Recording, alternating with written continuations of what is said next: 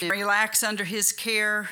He wants us to receive his gift of peace and rest, even in extra busy times and extra stressful seasons. We've been living through stress now for a long season. It's only going to get worse. That's the good news. Because the shepherd is with us. That's the best news. He is always with us. So to care for others well, we need to let the shepherd care for us well. To be good leaders, we need to humbly follow our shepherd. And so with that said, let's look at Psalm 23, verse 1. David, as you know, was a shepherd, so he knew what shepherds needed to do. He says, "The Lord is my shepherd. I shall not want," or "I have everything that I need." Because the Lord is my shepherd, I have everything that I need. I have no lack. I have no want. He meets my needs. David knew that sheep needed to be fed, ticks needed to be removed, noses needed cleaning, wool needed to be shorn, sheep needed guiding, nurturing, protecting, and rescuing. And David said, "I need all that too. And the Lord does that for me. He is my shepherd. He takes care of me." Reuven, will you put Shrek up on the wall? Okay, so the top sheep, this is Shrek the sheep. He was found a few years ago. He had been lost or wandering in caves for 6 years. And during this time, his fleece grew. When he was finally found and shaved, his fleece weighed 60 pounds. Most sheep have a fleece weighing about 10 pounds. So for 6 years, Shrek carried extra weight simply because he was away from his shepherd. Man, that'll preach right there, right? When Shrek was found, a professional sheep shearer took care of his fleece in 28 minutes. So you see the bottom, he was actually quite cute once you got rid of all the junk. His 60-pound fleece provided enough wool to make 20 suits for men. When we stay away from our shepherd for too long, we also carry weights, baggage, sin, grief, pain, disappointment that he never meant for us to carry. We need to stay close to our shepherd. All right, thanks, babe. You can take Shrek off the wall. The Lord is our shepherd. He nurtures us. He protects us and provides for us. He meets our needs. Remember Isaiah 40, verse 11? It says, "He will feed his flock like a shepherd. He will gather his lambs in his arms and carry them in his bosom and gently lead those who are with young." I love that word, gently. He gently leads us. Jesus, as you know, according to Hebrews 1, is the exact representation of God the Father. So Jesus was also the exact representation of God the shepherd. In John 10, Jesus said he was and is the good shepherd. He takes care of his sheep, and his sheep know him, know his voice, and will follow no other shepherd. That must be true of us. In Hebrews 13, he's called the great shepherd. And in 1 Peter 5, Peter calls him the chief shepherd. So we are his sheep. We're not frightened, stubborn, passive animals. I'm just declaring that over us. We are not like normal sheep, okay? We don't want to be like normal sheep. Passive, stubborn, having our own way. We want to be submissive, obedient followers of the one who will lovingly guide us in paths of righteousness and in safe places. So look at verse 2. "He makes me lie down in green pastures. He leads me beside the still waters." Sheep will not drink from running water. They need still waters to drink from and rest by. And our shepherd knows the green pastures and peaceful waters that each of us need, and it can be different for different people. Some people just need to be alone in their workshop. Others need to be out in nature, sitting by a lake. It might be your prayer closet. He knows what is the still waters and green pastures for each of us. We need to make sure we have found them and that we're getting to them often enough for our shepherd to care for us there, where we're drinking of that living water, where we're resting in the green grass and we're eating what is good for us. It says in Isaiah 55, "Why do you eat that which does not give you life. Listen to me, hear, and your soul will live. Our soul lives when we listen to him and hear his voice. So the places we drink deeply of Jesus need to be calm, still places. And we might need to fight to find those places or to create those places, because all of our lives are now too busy, too scattered, too many people, too much noise, too many voices. So we've got to carve out still, quiet places to meet with our God. Resting is actually a spiritual weapon. We've talked about spiritual weapons, especially when we looked in Ephesians. Resting will help us resist anxiety, stress, and fear. While at rest, we hear the Lord's voice more clearly. We're less scattered. We can think more clearly. We pray more in line with his heart. We are less stressed and irritated, and so we need these green pastures and still waters regularly. We cannot live off the surface of our lives. We need to dwell deeply with the Lord so that there's a wellspring of living water that we're living in and carrying with us as we go. Verse 3 says, he restores my soul. He leads me in the paths of righteousness for his name's sake. The word for restores is the Hebrew word shuv, and it means to turn back. It's taken from the larger word teshuvah, which means repentance.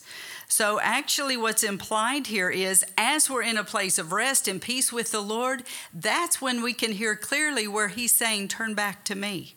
You've gone astray over here. You're hiding in the caves and you're carrying too much weight of the world and of cares and concerns. And so we return back to a place of quiet and peace with the Lord. And in there, he restores our souls, our minds, our emotions, our will. We're restored back to a place of being in line with him. We repent from running in circles and being scattered to being on target, focused, and heading toward our goal, led by the Spirit of God.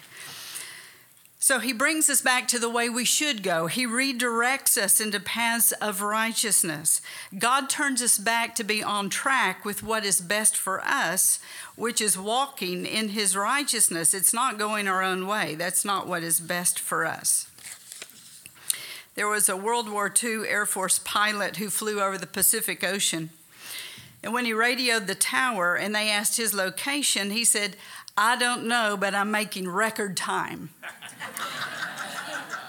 And sometimes we're like that. We don't know where we're going, but man, we are making good time. So we need to repent. There are times, often, in fact, this morning, and I was sitting quietly before the Lord, I felt like he spoke to me on this. This is where you've gone off. You need to pull back in. You need to repent. You need to bring your way back to where the direction I have called you to. Don't get scattered. Don't scatter your anointing. And I'm sharing that with all of y'all. Don't scatter your anointing.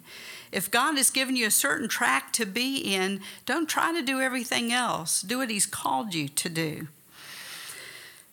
So when we repent and we get back to God's will for us, we align our hearts with his heart again. We adjust our priorities to meet and match his priorities. We need these times of dwelling deeply with God in quiet places, because that's where we have experiences with him that will change our lives. And that's what we need.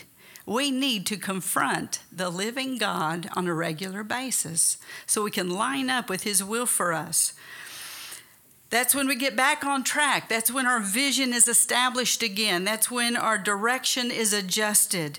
It's in the place of rest that God restores us. He turns us back to where he wants us to be. And then he leads us in paths of righteousness for his name's sake. Now, the word for paths in Hebrew is the word magal, and it means a circular track. In fact, the word for tire or wheel comes out of magal. So it's circles of righteousness. It's, we think of a path as a path begins and a path ends. It's not with God. God is not limited to time, and he has always had circles of righteousness, and all we do is get on the path with him and walk in righteousness with him. So he leads us in these circular paths of his righteousness and his justice that go on forever. It's not like today I'm going to walk in righteousness and tomorrow I'm going to do my own thing. Once I've lined up my will with His and I've adjusted my priorities, I get back on that track of righteousness, that track of justice and truth, and I walk in that track for the rest of my days. That's His plan for us. He leads us in paths of righteousness, circular tracks of righteousness for His name's sake. And then verse 4, though I walk through the valley of the shadow of death, I will fear no evil, for you are with me. Your rod and your staff, they comfort me. So the Lord is with us through the dark valley of the shadow of death. And this can be literal death or this can be figurative death. It can be our own death as we're nearing our death. It can be the death of a loved one that we're grieving. It can be a fearful situation that threatens to paralyze us. The Hebrew word for valley is a narrow gorge with sides like cliffs. It's not like a big valley. It's a narrow gorge. And so it's in that difficult, confined place that He is with us. We are not alone. And because He's with us, we choose not to fear. It's not that we naturally don't fear. We would naturally fear. We're in a confined place. We're starting to deal with claustrophobia in this confined place of difficulty. And yet, because we know He's with us, we will not fear. It's a declaration. It's a resolution. I will not fear because the Lord's with me. I believe the greatest pandemic right now is the pandemic of fear. We need to stand against fear. And whatever we're walking through or experiencing, we need to know the Lord is with me. I will not fear. So we choose not to fear evil, trouble, or tragedy. As it says in Proverbs 31, I smile at the future. We can rejoice at the days to come, not because we know what they hold, but we know who holds them. So we feel at peace with Him. It's not that bad things don't happen to us. They will happen to us. But we don't fear them. We fear the Lord, and we rest in the Lord, and we are secure there. That's where our trust is. When it says His rod and His staff comfort me, I always just thought it was two different sticks. Actually, rod is the scepter. It's the scepter of ruling authority and sovereignty.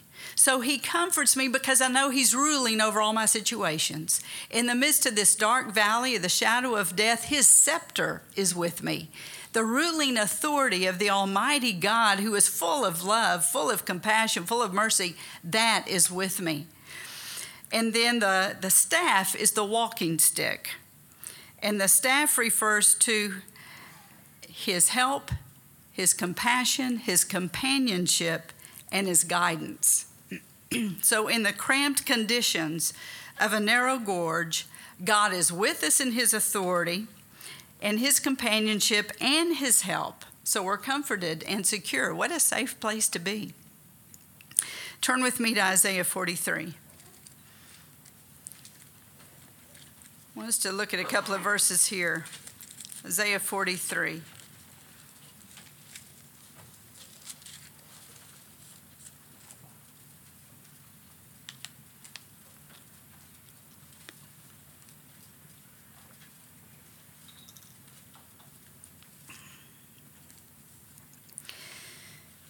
Let's start in verse 1. But now thus says the Lord who created you, O Jacob, and He who formed you, O Israel. So obviously the Lord is speaking to Israel, to Jacob, which is His Jewish people, His covenant people. But He also speaks this for us because we're grafted into the Jewish line. Fear not, for I have redeemed you. I have called you by your name. You are mine. And I just want to say that again. Don't fear. Fear not. I have redeemed you. I've called you by your name. You are mine. You belong to me. You're safe with me. When you pass through the waters, you will pass through waters. Waters in Scripture usually refers to troubles. When you pass through troubling waters, I will be with you. And through the rivers, they will not overflow you. When you walk through the fire, and you will walk through the fire, you will not be burned. nor shall the flame scorch you, for I am the Lord your God, the Holy One of Israel, your Savior. Man, we're safe with him. Don't you love those verses? You know, we know we're going to go through tribulation. We know we're going to go through deep waters and through fires. Many of us are in refining fires right now. But the Lord is with us. That's his promise. So let's go back to Psalm 23. Verse 5, David switches metaphors from the shepherd to the host. And in verse 5, he says, you prepare a table before me in the presence of my enemies. You anoint my head with oil. My cup runs over. So our host lays a beautiful, bountiful table for us to dine safely, even while we're hemmed in by enemies. And these enemies are often distress, trouble, and affliction. They can be physical enemies. They can be people. They can be circumstances or situations. But what we don't want to think is that it's only people or it's only some kind of enemy that way. We want to realize sometimes the enemies are within us, our own anxieties, our own stresses. And then there are enemies from without that come against us, stressful situations. So in the midst of that, the Lord makes us comfortable. He puts a table before us laden with good food. He protects us in the midst of enemies that are hostile to us, that would like to break us down, that would like to destroy us. In ancient Hebrew culture, the host would anoint the head of the guest with fragrant oil. Remember the time Jesus went into the home of Simon and a lady of reputation, bad reputation, came in and she anointed his feet with oil and wiped his hair with her tears. And Simon, this Pharisee, said, man, if he was really a man of God, he'd know what kind of woman this is that's touching him and doing this. And Jesus knew his thoughts. And Jesus turned to him and began to speak to him. And he said, Simon, when I came into your house, you didn't even anoint my head with oil, because that's the common thing to do. And so that's what David is referring to here. The host, God, our host, sits us at his table, laden with good things, and he anoints our heads with oil. Isn't that amazing? That he is our host, we should be his host. We should serve him. We're his servants. We're his children. And yet he anoints us with oil. He serves us, takes care of us. So even while difficulties are surrounding us, he has anointed our head with oil. And what that also implies is his protection. The host always took care of his guest, even at the expense of his family. He would feed his guest first. He would make them comfortable first, and then he'd take care of his family. So that's how much the Lord values us and takes care of us. And then the last part of that verse says, my cup runs over, which means I have more than enough. God's blessings overflow in my life. The overflowing cup was and still is today understood in Judaism to indicate the extravagant generosity of the host. And even today at some tables, especially with Orthodox Jews, they'll have a cup and a saucer. And after the host has given them so much rich food and provided them so beautifully as the host of the table, he's anointed them with oil. He's had someone wash their feet. It's been a beautiful time of feeling loved and valued and precious. Then their response to him is someone will take that saucer and the cup, and they will pour wine into the cup until it overflows into the saucer. And they will say, our cups run over. The generosity of the host. A word picture is better than just saying, thank you for your generosity. You know, our cups run over. You've given us more than enough. We wouldn't have imagined all this goodness and grace given to us. And that's how we are. Our cups run over as we sit at the table of our host. I love the first word of verse 6. It says, surely goodness and mercy shall follow me. That word surely is an interesting Hebrew word. It's ak. And it means surely or certainly, but most of the time in Scripture, it's translated as only. So what David says is surely, certainly, only Goodness and mercy are going to follow me all the days of my life. Man, I love that. So the word for goodness means favor, kindness, graciousness. Surely, only, certainly, goodness, kindness, and graciousness is going to follow me all the days of my life. Surely, mercy is going to follow me. Now, the word for mercy is the word chesed. It's more familiar to us. John's used it in his sermons before. And it means the steadfast covenant love of God. So surely for the rest of our days, the steadfast covenant love of God is with us, upon us, and will follow us. What a blessing. The word follow us is a good Hebrew word too. It means to run after, to chase, or pursue. So what David is saying is surely, certainly, only goodness, the kindness, the graciousness, the joy, the favor, the mercy, the covenant love of God is going to chase me down. It's going to pursue me. It's going to follow me every day of my life. Chases us down. In Haifa, a few of us, when we were going through some really difficult situations in Haifa, Israel, we used to say to one another, I am waiting for the goodness and mercy to chase me down and catch me. I'm going to quit running so hard because I know that it's behind me, it's following me, but I need it. So I'm going to stop here and let it catch me. And then we also talked about the mercies of God that were new every morning, as we know in Lamentations 3, and we said, let's just go to bed because the mercies tomorrow will be new. And we need new mercies. We've already run out of today's and it's only midday. We need tomorrow's mercies. Let's go back to bed. But surely mercy and goodness and kindness, the amazing love of God will follow us. It'll chase us. It'll pursue us. I like that because the thought is in Hebrew, it doesn't just chase after you. It pursues you until it catches you all the days of our life. That's a good way to pray for people too. Lord, may your mercy and your goodness, your kindness pursue them and chase them until you catch them and they turn around and they're caught by the reckless love of God. And they can't do anything but yield to it.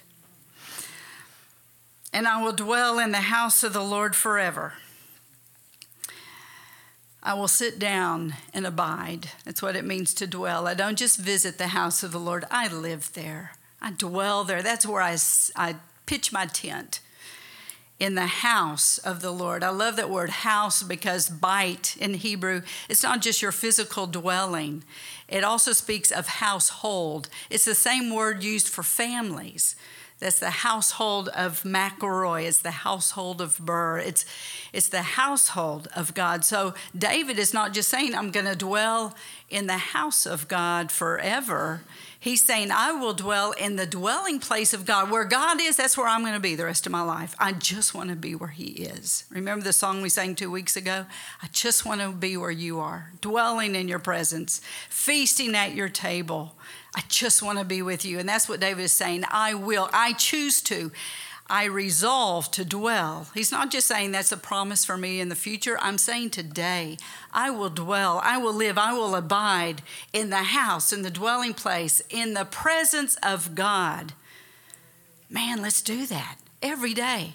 Let's get up with those fresh mercies and say, today I will dwell in the house of the Lord forever. But it also means the household of God. I will dwell with the people of God. This is who God's aligned us with. This is who we network with in the kingdom of God. We're family with each other. So let's dwell with the household of God forever too. Let's not separate ourselves. Let's not let offense drive us away.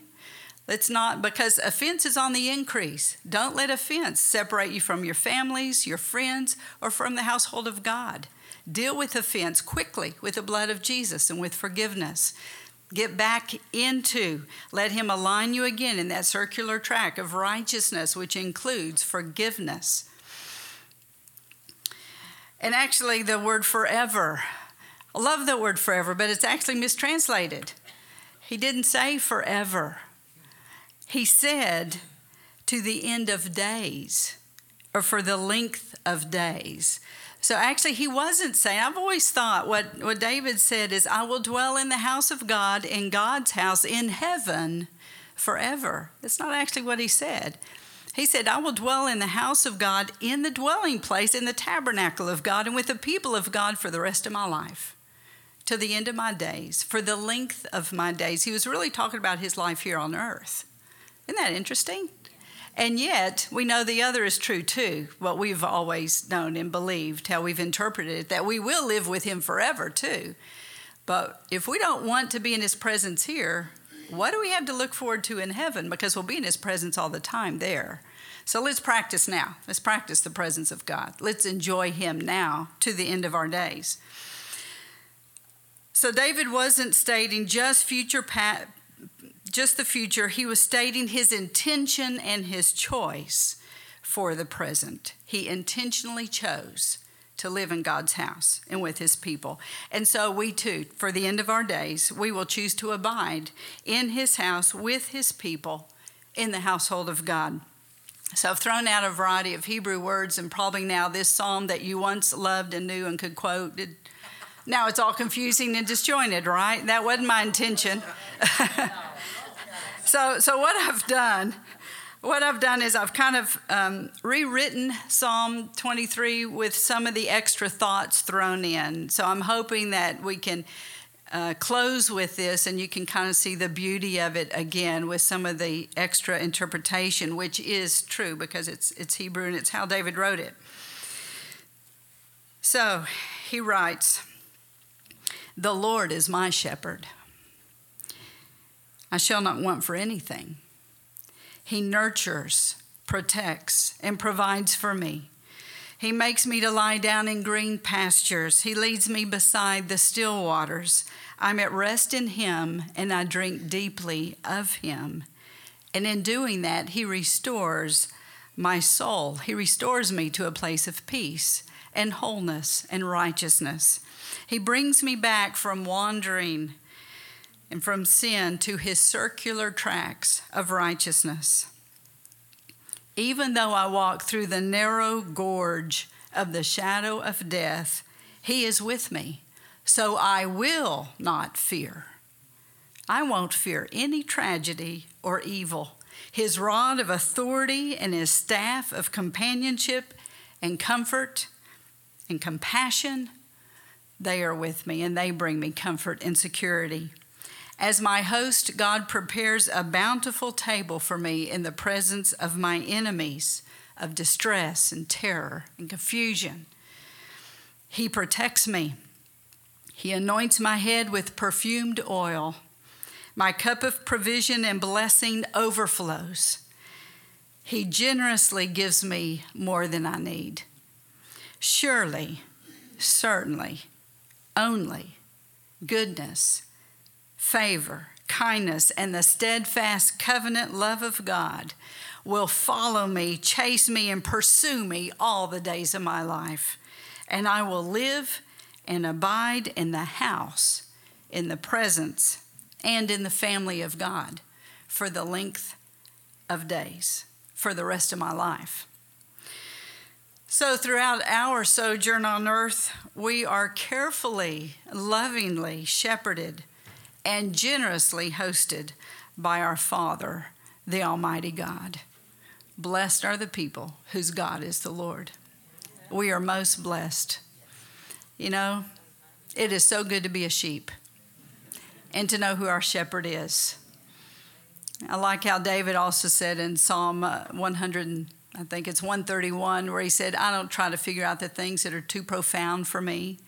You know, things that are the arrogant things and the big questions people have. I don't try to figure all that out. I just sit and rest quietly with the Lord.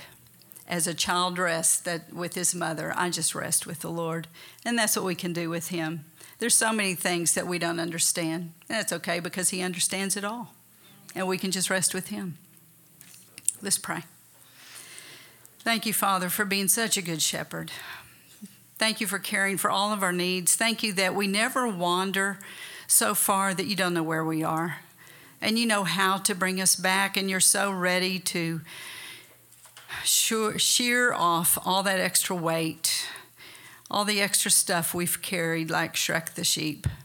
Lord, even today, we lay before you our hearts, our lives, our minds, our souls.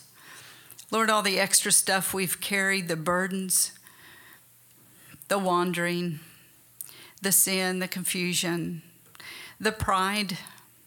Lord, today we lay that down at the foot of your cross. Would you wash us again with the blood of Jesus? Would you cleanse us from all unrighteousness? Would you grant us repentance that we could turn back to you? And we choose to do that. We will walk in paths of righteousness as you lead us. Lord, I pray we won't miss any of the blessings of you being our shepherd and you being our host because we've wandered too far from the shepherd. We want those blessings. We want the benefits of belonging to you. We need your protection. We need your provision. We need your care. We need your closeness. We need you to hold us and to love away the hurts and the pain. We need you to heal the rejections. And Lord, we need to sit at your table. We need to be hosted by you. We need that fragrant oil on our heads. We need to know that you've chosen us and accepted us and made us part of your family. And so we believe it. We believe it because you wrote it, because you said it. And we praise you for it. We worship you today as our shepherd and as our host. Surely goodness and mercy will follow us in your presence, in your dwelling place, forever to the end of our days. We love you, Lord. We bless you. And we pray it in Jesus' name. Amen. Amen. So as you can probably guess, the 10 o'clock gathering is going to be very full with people that are here for homecoming. You probably won't want to miss this gathering. If you don't fit into the 10 o'clock, there's always a gathering also in the chapel. But it's live stream. Everything's live stream. I don't think there's a live band. Everything you'll see on the screen. But you can enter in very fully there too. So that's an option if you want to do that. God bless you all. Thanks for being here today.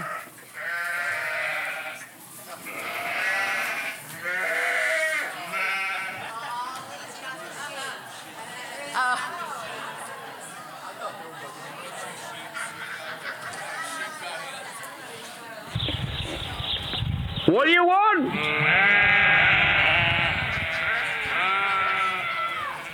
When do you want